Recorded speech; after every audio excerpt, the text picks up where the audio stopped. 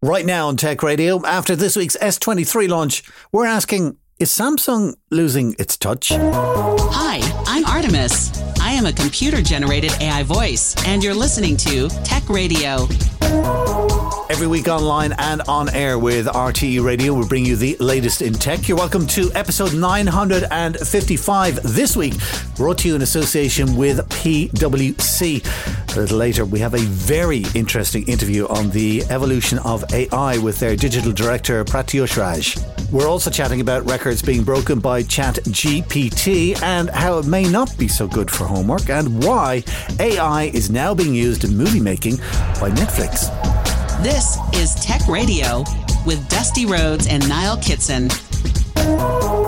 Let's start with our editor-in-chief, Niall Kitson. Niall, Samsung Unpacked. Were you there? Were you watching? Were you just... Nyeh? I'm not the interesting person on this. You're the Samsung guy. I ought to be asking you that. I didn't watch it. I've been keeping up with the coverage. Did you watch it? I did. And at times I was wondering, is this an Apple event or a Samsung event?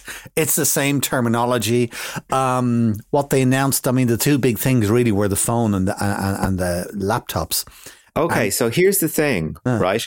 The buzz is that the phones actually that aren't that interesting, that there's one or two little aesthetic things. They feel a bit nicer in the hand.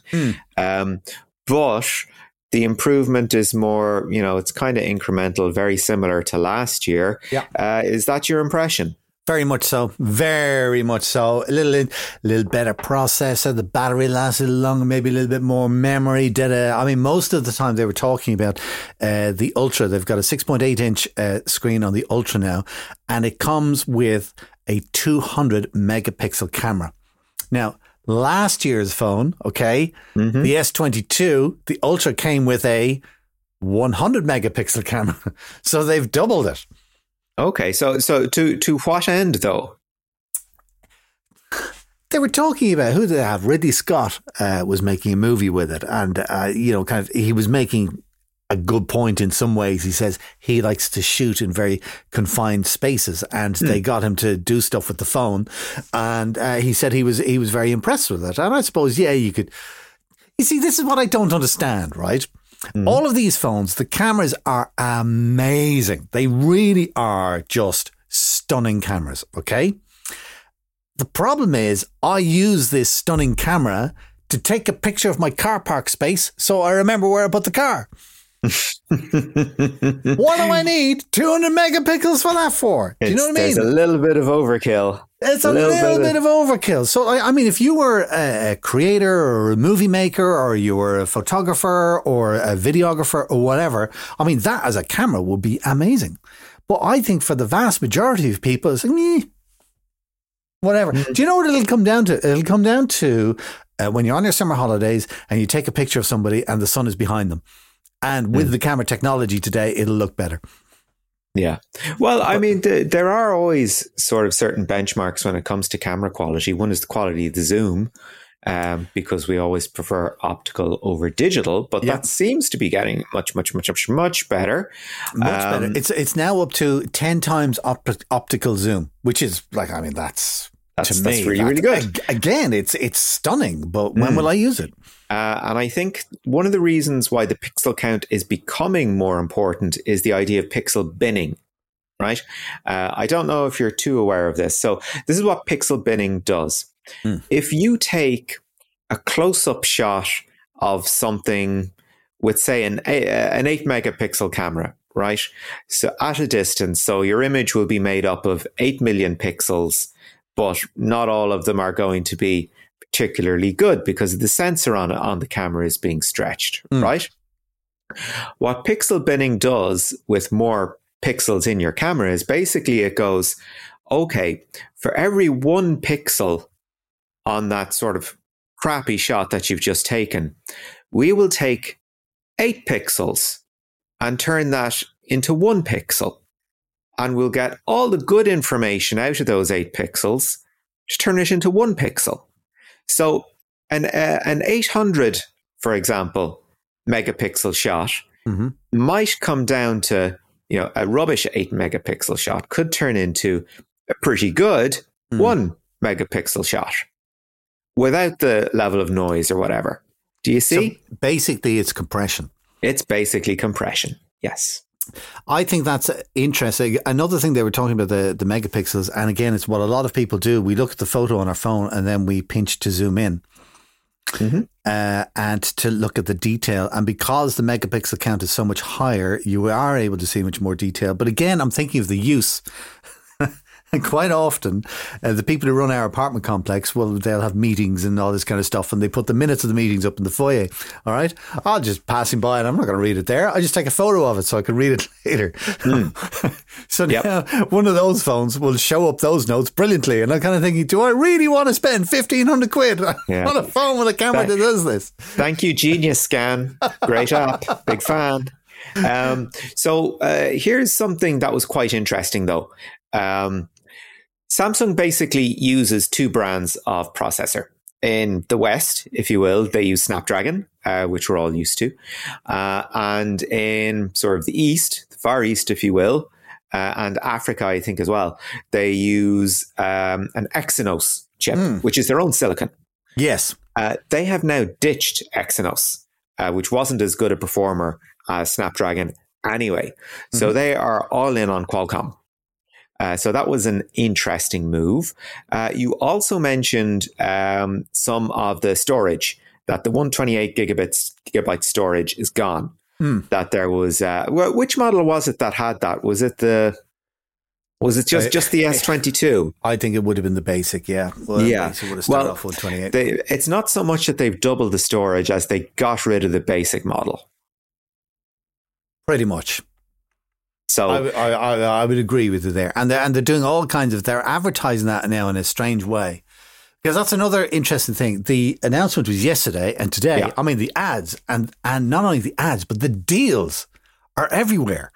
Okay. Mm-hmm. So kind of this new phone is, the Ultra is, I was going to say 1,500 quid. It's not. It's 1,400 quid. 1,409 to be exact with Vodafone, right? Right. But they're saying if you order it now, they will give you double storage. So you get 512 gigs as opposed to 256. And you'll get €150 cash back, bringing the price of the phone down to about 1,250. Okay. I've a theory as to why that is. Why? Samsung have really been talking up the longevity of their phones. They expect people to buy one of these and not buy another phone for about 3 or 4 years. It's got, they have promised 3 full Android updates on this. So that's probably about 4 years worth of software.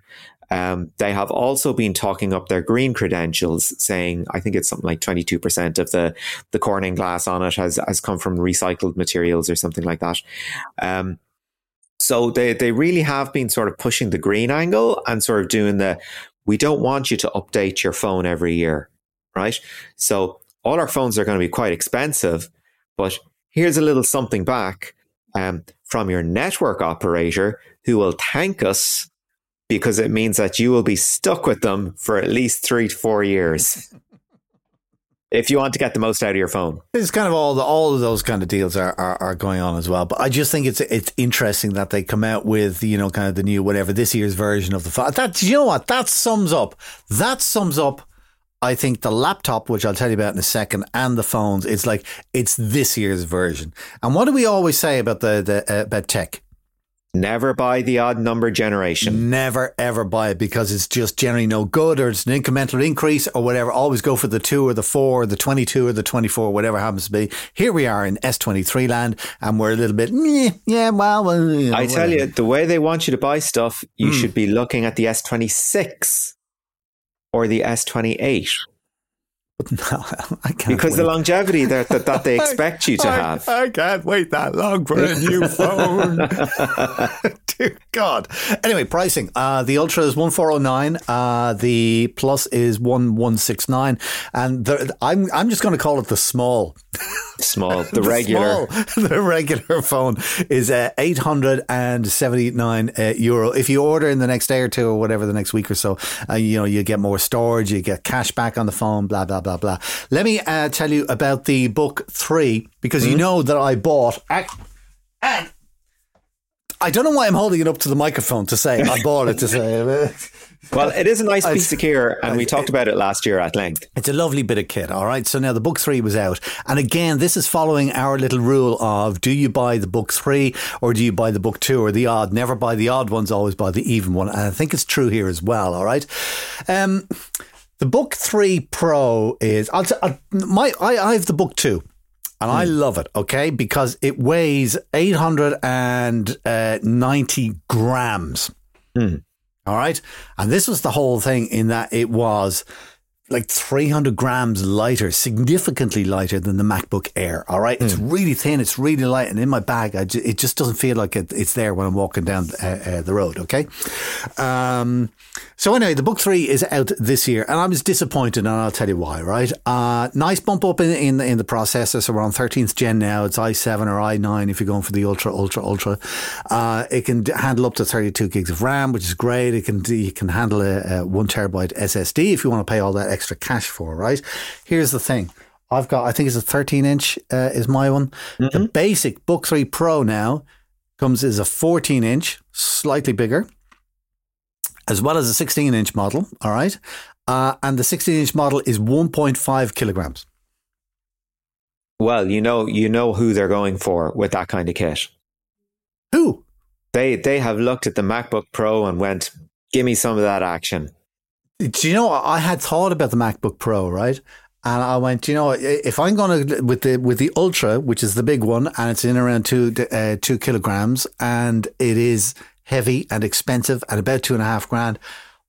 If I was a creator, there's no way I would spend that kind of money with Samsung. I would spend it with Apple because Apple are the creators platform, if you like, and they got the M2 processor in it and it's all designed and they talk about creators all the time. The Book 3 Ultra is a bit, I thought they were spinning it more towards gamers actually than they were creators. Oh, okay. However, the big change on all of the laptops is they've gone from a 16:9 aspect ratio, all right, which a lot of people didn't like, to 16:10. So basically kind of last year, it was like a more wide screen that we'd be used to. This year, it's more like a Mac shaped or a regular laptop Dell XPS or a shaped screen. The difference is that some people like it because it's taller. The 1610 is taller and you can see more of your documents in it. I actually kind of like the 16:9 because it's a little bit wider and I like putting documents beside each other. Yeah. So I'll have a web browser open on my right hand side and I'll have a Word document on my left hand side or whatever it happens to be. So that was, but I will go with the 1610. I think that's a good move. It's the one good thing that they did do. On the bad side of things with the Book Pro 360, that's the one that'll turn all the way around. And also with the Ultra, which is their high end, only available in 16 inch. Can't get a 14 inch. And they're heavy. They're 1.7K for the Book Pro and it's 1.8K for the Ultra. So that I've got the Book 2 from last year. Okay, it's fine. I use it for typing and my general. It's my out and about. I'm doing email. I'm doing the web. I'm writing documents. That kind of stuff. I don't do video editing or any of that kind of stuff on it. Right. I love the fact that it is the weight that it is. If I was to get the Book 3 Ultra, I would be carrying around an extra kilogram, a full extra kilogram of computer with me. No thanks. Yeah. So that's where I am with Samsung. So are they losing their touch? I was kind of saying it just at the top of the show. Maybe they're not, but it was far from inspiring. Well, I tell you, on the subject far from inspiring, their last announcement was that they are doing some sort of extended reality platform with Google and Qualcomm. And that's pretty much all they'd say about it. They were like, yes, we're getting into the metaverse or equivalent with our own platform and we're working with Google and Snapdragon. Yes, indeed. Qualcomm. Because, they want to lose money like Facebook is, hand over fist on the metaverse. Yeah. Anyway, listen, let's get away from Samsung and talk about some of the other stories of the week. This is Tech Radio.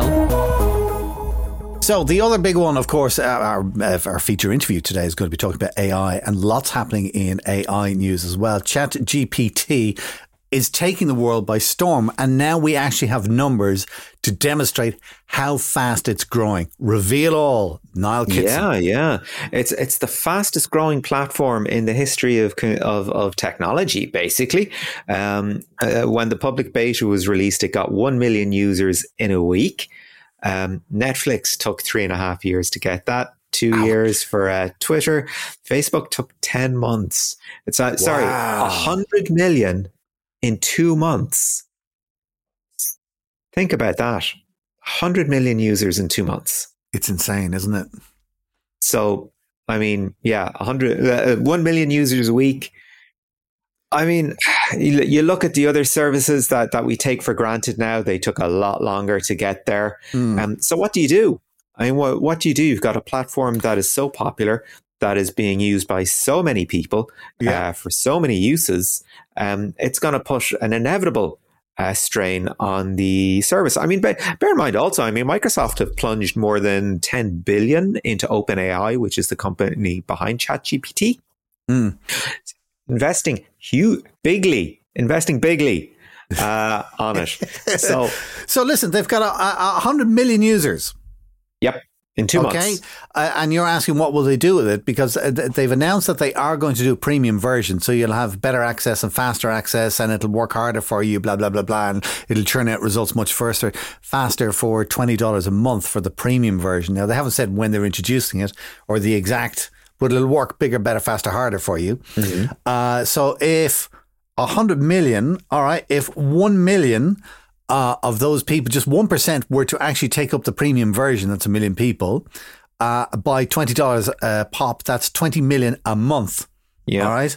And 20 million a month by 12 is 240 million a year.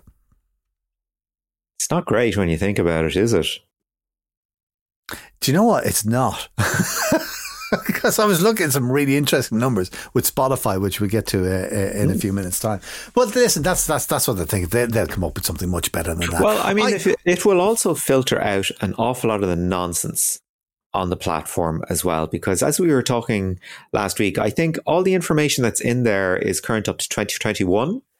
So there's a big information gap there. Like, anyone who works in the sciences or in the arts, there's constant debates, and there's constantly new things being discovered and things being discredited and discounted. There's lots of really good reasons why you should not be relying on this for writing an entire paper on something. That is not stopping people from doing so, however. And this is one of the things I keep hearing is that, kids, people in college and also in secondary school are using ChatGPT, and they're kind of going to give me a 500-word essay or a blah, blah, blah, or a synopsis on, and they're submitting that. And this is a big worry for educators until now. Well, I mean, it's still going to be a big worry for educators. OpenAI have actually released a tool. They basically said, okay, we understand this is a problem, so we're going to release something and we're going to see. So, I mean, option one, when you think about things, would be, okay, ChatGPT outputs are going to come with a watermark. That would make sense. That would be fairly easily done. However, for the moment, what they've done is they've released a tool looking at AI written English texts specifically, right? So they ran it, but they found that it was only 26% effective in identifying AI written English texts. But it also incorrectly labeled text as AI 9% of the time. All right. Okay. So so it's not perfect, but it's far from it. But it's moving that fast. Okay. Kind of when Facebook, a friend of mine in Australia actually found a blog post he did in 2006. And he said, read this for a giggle. So I went off and had a read of it. He was going on about how wonderful Facebook was and how professional. And they asked me for this, and it's great. And like when you look back at it now, like you're giggling, like, I think ChatGPT, as you said, is going through phenomenal growth. It's growing faster than anything has before because the internet is so common these days. And we're literally just struggling to see what's going to happen. And actually, that's one of the interesting things about ChatGPT, in that it had been around and they had been asking people and scientists within the community and other people within the community to test it and to use it. And they were kind of going, yeah, it's okay. It's this, that, and the other. Blah, blah. Nobody was getting excited about it. And then somebody said, let's release it to the public and see what happens. Boom! Yeah. Well, I mean, this has serious problems because, well, not least for Google, because their entire business model is predicated on the idea of, okay, I want to know something. Well, here's all the places you can learn about it. Yeah. ChatGPT is, I want to know something. There you go. Googling out this year is going to be very interesting. Yeah. As they battle back against this ChatGPT. But it's everywhere. They're calling everything AI. I'm just waiting for somebody to release a word processor and to call it artificial intelligence for some reason. It knows how to spell the words. Wow. It's everywhere. Netflix are using AI now in movies. Now, I only saw the headline. There's something to do with Netflix using AI in movies. What are they up to? Okay, yeah, okay. Well, first of all, let's not panic. Basically, there is a 3-minute short film that has been released to Netflix, and it's done by let's see, it's a Japanese piece of animation, and let me just look up the name of the cartoon here because it's super simple, and it's basically a 3-minute short. And basically what they're saying is we didn't have enough people to fully produce the film that we wanted, right? So we used an AI to generate some of the background art. So the short film is called Dog and Boy. Again, it's 3 minutes long. They used an AI to do the backgrounds, not the actual sort of characters in the foreground, but the backgrounds. And in the credits, sort of some of the animation is credited to AI brackets plus human. Right. So, they're very upfront about it. And of course, this has caused a bit of a storm in the animation community because there are people going, what do you mean? Like, there's loads of people available to do work. This is absolutely ridiculous. Basically, Netflix trying to save a bit of money, trying a little bit of anime, see what they can do. I'm not convinced I'm not convinced by their argument. I think what they're trying is something really interesting because there was that film with Ryan Reynolds, Red Notice. And it was him, Gal Gadot, and The Rock. Yes. And do you remember it? It was and it came out and it got a very lukewarm reception. And I looked at it and it was like an SEO exercise. It was like, okay, who's pretty bankable at the moment based on what people have been watching on our platform? Yeah. And okay, the Bourne films were pretty popular. Let's put together something a little bit jokey in that manner. And let's put it all together and hey, presto, we've got a movie. That's exactly what it felt like. And it got fairly lukewarm reviews. It's got like a 6.3 on IMDb. So I guess there's worse ways to spend an evening. But I mean, it's just a very soulless piece of entertainment. So are you trying to reveal exclusively on the Tech Radio podcast that entire movie was written by ChatGPT? Oh, that'd be hilarious. Actually, years ago, there was a film called Morgan, and its trailer was put together by an AI. I think it was Watson AI did it, which is IBM's. But for the fact that the film was atrocious, I think it might have been a more successful experiment. There's also, I heard, I haven't seen it. I don't think I want to see it after hearing about it. There's an AI generated Seinfeld. Oh God! So somebody's kind of done cartoon versions of the characters, and the AI is coming up with the script, and an AI is generating the images. Now it's meant to be pretty awful, all right. But do you know what? I think somebody has it running on Twitch, and it's there constantly, 24/7. And the AI is just making it up as it goes along. It's kind of like, oh, that's interesting. But you know what? If there was one show that actually would be interesting as an AI subject, it is Seinfeld, because so much of it is stylized that it's instantly recognizable. It's like all the way down to the very first scene in the very first episode. It's like somebody says something, the other character responds back with the exact same line. and then they say it again, and they just change the intonation as it goes. Yeah, I'd watch that. I'd be interested. Oh, dear God, Niall. Your standards are just slipping on a daily basis. Listen, let's wrap up because we're running out of time and I want to get into the interview for this week. We've got more job cuts, particularly in tech. 2023 is not going to be a great year. PayPal, how many gone? Yeah, 2,000 jobs gone in PayPal. That's 7% of the workforce. We've got to jump over to another one as well. Spotify are laying off 600 people, which is about 6% of their workforce. All right. So, and these companies are not stuck. They're not stuck for profit, but they are, inverted commas, right sizing for the new economic reality. Yeah.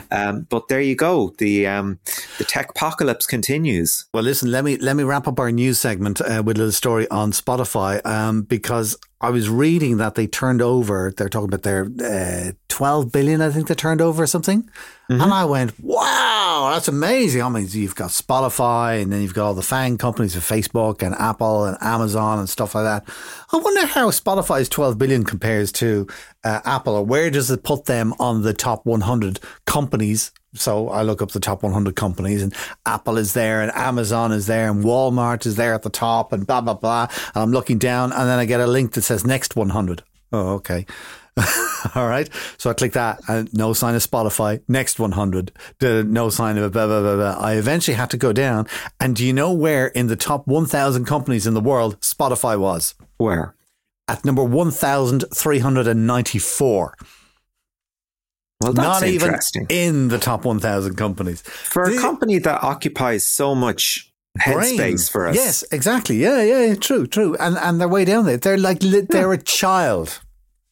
They're a child. It's unreal. Anyway, listen, Niall, thank you as always for bringing us up to date with what's happening in the news this week. Of course, we get the latest stories and all the feeds with the latest news for you on our website at techcentral.ie. Remember, you can get the latest Irish tech news with hourly updates, daily newsletters, and more at our website, techcentral.ie. We've spoken about the popularity of ChatGPT today, but where is AI going and how did we get here in the first place? Pratyush Raj is Digital Director with PwC Advisory, and he had a chat with Niall Kitson during the week about the 4 generations of AI and why ChatGPT is more than just a tool, it's actually a new frontier. So our understanding of AI has changed an awful lot, even just over the last 5 or 10 years. So let's have a potted history, if you will, of where we are and kind of how we got to be there, because our first experiences with AI, it's fairly basic stuff, really. And if you're familiar with Microsoft Office, that's probably your first experience of it. That's true, Niall. Thank you for having me. It's a very interesting topic that we are talking about today. See, when you look at the spectrum of the automation, I would broadly categorize into 4 different, generations. The generation 1, as you pointed out, we started off with Microsoft Office products. We were doing a little bit of macros. We were creating a little bit of scripts. So basically, we call that as the first level of automation that we saw. Then as industry became more mature, we moved on to the usage of robotics. So a very popular, tool today for automation is called as robotics or process automation. And that's where people are using software robots to automate the repetitive, mundane, less cognitive kind of tasks.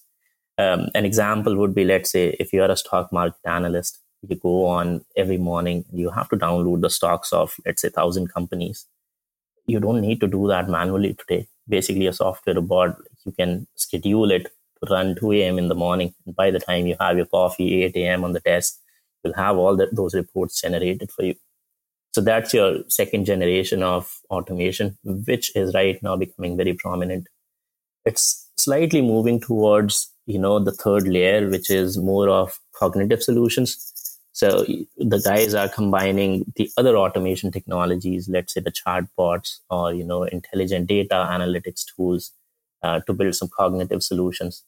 For example, let's say if you have to build a predictive model to understand where should I open a shop as a retailer, you can build those models. So that's the third layer. And fourth is what you must be hearing a lot about today is the AI. And again, it has multiple layers. You have the deep learning and machine learning parts of it. You have the natural language processing. And then finally, like the one topic that probably is very much on top of minds of everyone is the generative AI. So that's the broad spectrum. You started with a very basic automation. You went on to use like robotics. Then you built more tools on top of robotics to call it as hyper automation. So you hyper automated some of these, and then we are moving to AI. One of the things that we often hear is, of course, the old adage of necessity being the mother of invention. So I imagine there were some applications along the way that kind of drove forward or asked questions that pushed automation and AI to the next level. What kind of applications in any sector really have you found to be particularly innovative or kind of landmarks along the way to getting to those next stages? Okay, that's a good question. I'll see, think about any sector. Let's say, for example, healthcare. We've been through this pandemic where, for example, like people were waiting to get into the hospitals, they were waiting to get appointments in, and so on. Like technologies like AI and automation, they allow you to book such kind of appointments easily. If I go and take another example, think about like your old days when you used to go and take a mortgage. You'll go into a bank. They'll hand you off a set of like documents. It might be like a 20-page brochure that they'll give you and ask you to fill that and send it back to them. And imagine you're filling those 20 pages, you miss a signature and you send it to the bank. After 10 days, they'll send the whole booklet back to you. So you can see like historically, the processes or, any kind of experiences that the companies have been offering, they were very manual, they were very broken, and they saw the need to make sure like they could deliver these services in a more efficient way so that they could deliver like faster, cheaper, and better services to the customers. Now, the same is true for experiences as well. So, for example, if you think about, let's say, accessibility to services, and example I would take is people who are living in remote places. If they have to, for example, get access to healthcare services, it's not that easy. It wasn't that easy, in earlier times. But now, because it has a layer of, these digital and automation technologies that allows you to get a remote diagnosis in. Like you can be sitting here in Ireland and let's say you need a doctor at 10 p.m. You can probably get a doctor sitting in the US or in the other part of the world easily who can do a remote diagnostic. So things like these have actually helped, AI to push the boundaries a lot. Yeah, the example from healthcare there is very kind of prescient when we're looking at the pressure that our healthcare systems are under. And in the past, where you had very large countries with, a stretched healthcare system as it was, where things like telemedicine were an absolute game changer. Do you see AI as being, that first point of contact before the referral, as opposed to, waiting for a doctor to become free for a telemedicine session? See, I don't think we should consider it as what will be the first point of contact. It will all depend on the demand and supply, I'd say. See, for example, if you have only 5 GPs in a region and you want to get access to those, if they are fully booked out for next few days, I'd say you'll have a hard time getting, another doctor or getting attended to. So at that point in time, maybe the first point of contact will be an AI-driven bot. which essentially connects you to a different doctor. I'll give you another example. So let's say like during pandemic, for example, we saw a lot of people were calling into the contact centers. And suddenly you realize that contact centers were also half shut down or completely shut down because people couldn't come in. At that moment, like you would have to wait on the line for 2 hours to speak to a person. Imagine the same being applied to a healthcare sector. If you need to get an appointment and if you have to wait for 2 hours to get to a doctor, that's not a great experience. Not only it's not a great experience, but it is actually like it's worrisome that you can't get attended to. Instead of that, like some things that we've built, for example, for our clients, you go on to the contact center number, you hit a message saying our wait time is 2 hours. But if you would like to chat to a chatbot or an AI-driven bot, please press 1. You press 1, you immediately get a message. You click on that message on your phone, and it opens a chatbot. So basically, using a chatbot, you can schedule an appointment. You can also find appointments. You can book appointments. You can also make sure like any of the previous medication or documentation that you want to send to that doctor, it can be uploaded easily. So that's how like it'll be more of demand and supply.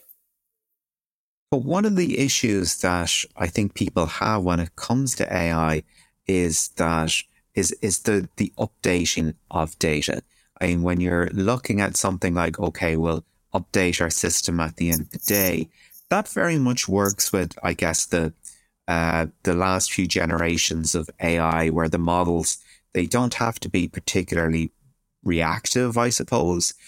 We're seeing a movement towards data being updated in real time, in particular in certain industries. Can you tell us a little bit about how that's happening? That's true. So I'll give you a few examples as well. So like fraud detection is a one big use case where real-time data is being pulled from a customer profile, being applied to models, and immediately like a next best action is shared with the customers.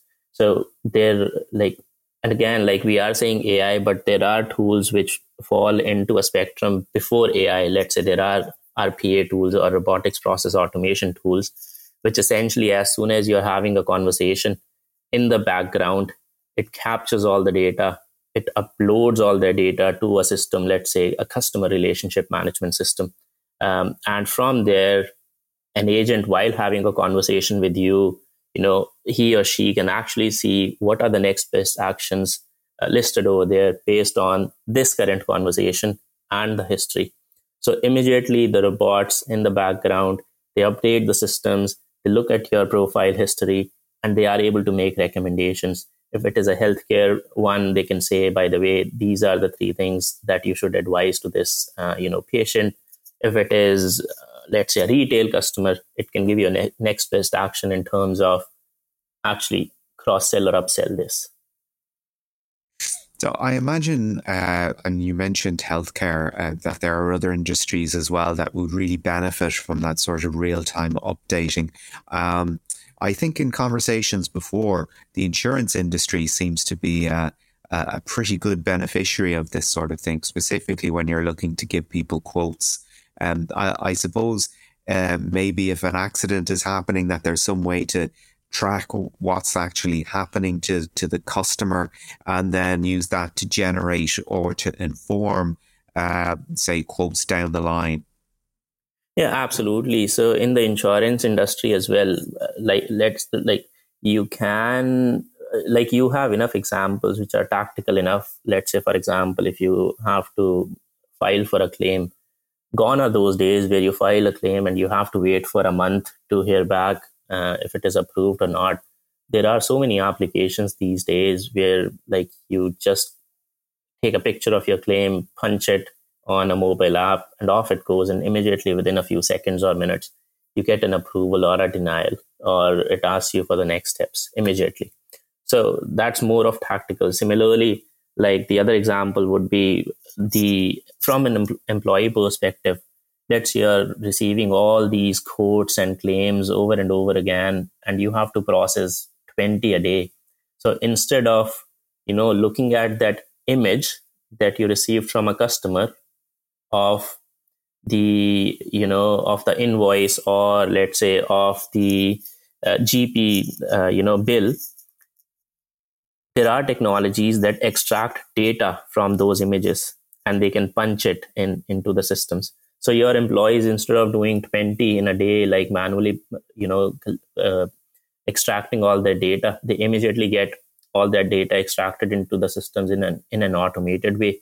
And, they can focus more on the relationship management aspects of it. And the example that you gave on the insurance, like, for example, a customer hits an accident, that's very much being used, applying the predictive analytics methodologies and tools. Like, you can actually see when you have to refresh a claim, or you need to, you need to give a quote to the customer. There are predictive models that actually understand the driving patterns of a new driver, or the behaviors of the driver in traffic, and accordingly they can adjust the quote. If they find, for example, a driver is risky, your quotation will go up. That's really fascinating that there is that element of assessing somebody's driving style when they're not looking, I suppose. I suppose the meat of the matter at the moment is sort of generative AI, its applications in academia, in art, and its misapplication, I suppose, by trying to have people pass off work that has been generated by an AI as their own. Where do you sit on this debate? Is ChatGPT just the next tool, or is it sort of a new frontier in AI? Oh, I am with the latter. I think it is a new frontier in the AI bit. See, ChatGPT is one of the generative AI tools. So when we say generative AI tools, basically, like, you can use the AI technology to generate any kind of content. It can be text, it can be images, it can be even writing code. By giving a very basic set of instructions, like in a natural language. Like, for example, I can ask ChatGPT today to just say, write a poem for me, and here is a context, or write a code for me for a mobile app that I want to create. It's just phenomenal. Now, like, obviously, excess of everything is bad, and right now where it is, it needs a lot of moderation and regulation. So it's a great tool, but it needs a lot of work in the background before it is safe and secure to use. I think there's a false sense of security with it at the moment, because when it looks to the data set that ChatGPT is based on, it's not current, and it's not regularly updated at the moment. It doesn't have that real-time update. So do you think there is that danger of people falling back on information that is maybe outdated or discredited? Absolutely. And see, that kind of gives me a little bit of comfort as well, to be honest. And I'll explain why. See, the generative models that we have currently are based on the data that is being fed into a machine, okay, that's up to a certain period of time. So essentially, it's a great, it is a very smart, intelligent tool, but all of that is driven by a set of data sitting behind it. And you pointed out, right, like, obviously the content of that will be outdated. You will get wrong answers. And that's, as I said, that's what gives me relief, because as soon as that doesn't happen, if it works with the real data, if it can have, natural conversations, it becomes, it brings it closer to singularity. And singularity is where, like, the AI can start having conversations like a real human being. So there is not a lot of difference between a human being and AI. So yes, you're right. The content is based on trained data. It can give you incorrect information, etc. But that gives me comfort for some reason. Raising the point of the singularity there, do you think ChatGPT is sort of an example of how we're getting closer to the singularity, or the flaws in our concept of what the singularity is, that it might necessarily be something that thinks like a person, but something that, you know, is a universal resource, and that may be a different form of intelligence. I believe it is the first step, or like first few steps towards the singularity, the concept of singularity. Now, like ChatGPT, for example, like it's a great tool, it's generative AI and all that. But when you start using, like I've been using it for last like 2 weeks, it's just amazing. Like the answers it gives, the context it carries, and the way, you know, like it doesn't look very scripted when you look at the answers. But there is a lot of, you know, as you pointed out, incorrect data in there. There is a lot of bias in there that I've seen. So as this technology evolves, and as soon as we start addressing these challenges, I think it will move towards singularity. It will. I hope that it doesn't happen in my lifetime, because I'm very scared of that. But it is the first step. It's the big step towards the concept of singularity. I call it like more of a CHAI, conscious or humanized AI. And that's what I'm afraid of. And that was Niall Kitson chatting with Pratyush Raj, Digital Director with PwC Advisory. This is Tech Radio. That's it for our show this week. Of course, we've got more stories that we didn't have time to include on the podcast, including Intel's plan to cut wages, but not jobs yet. And also a study by Gartner, which is good news for tech workers who haven't been let go yet. You get all the details on our website at techcentral.ie, along with newsletters you can sign up for with hourly and daily news updates. We're back again next Friday on RTE Radio 1 Extra, or you can get new episodes automatically by clicking follow on your podcast player right now. Until next time, from myself, Dusty Rhodes, and from Niall Kitson, thanks so much for listening. Take care. Tech Radio is produced by dustpod.io. From me, Artemis, goodbye.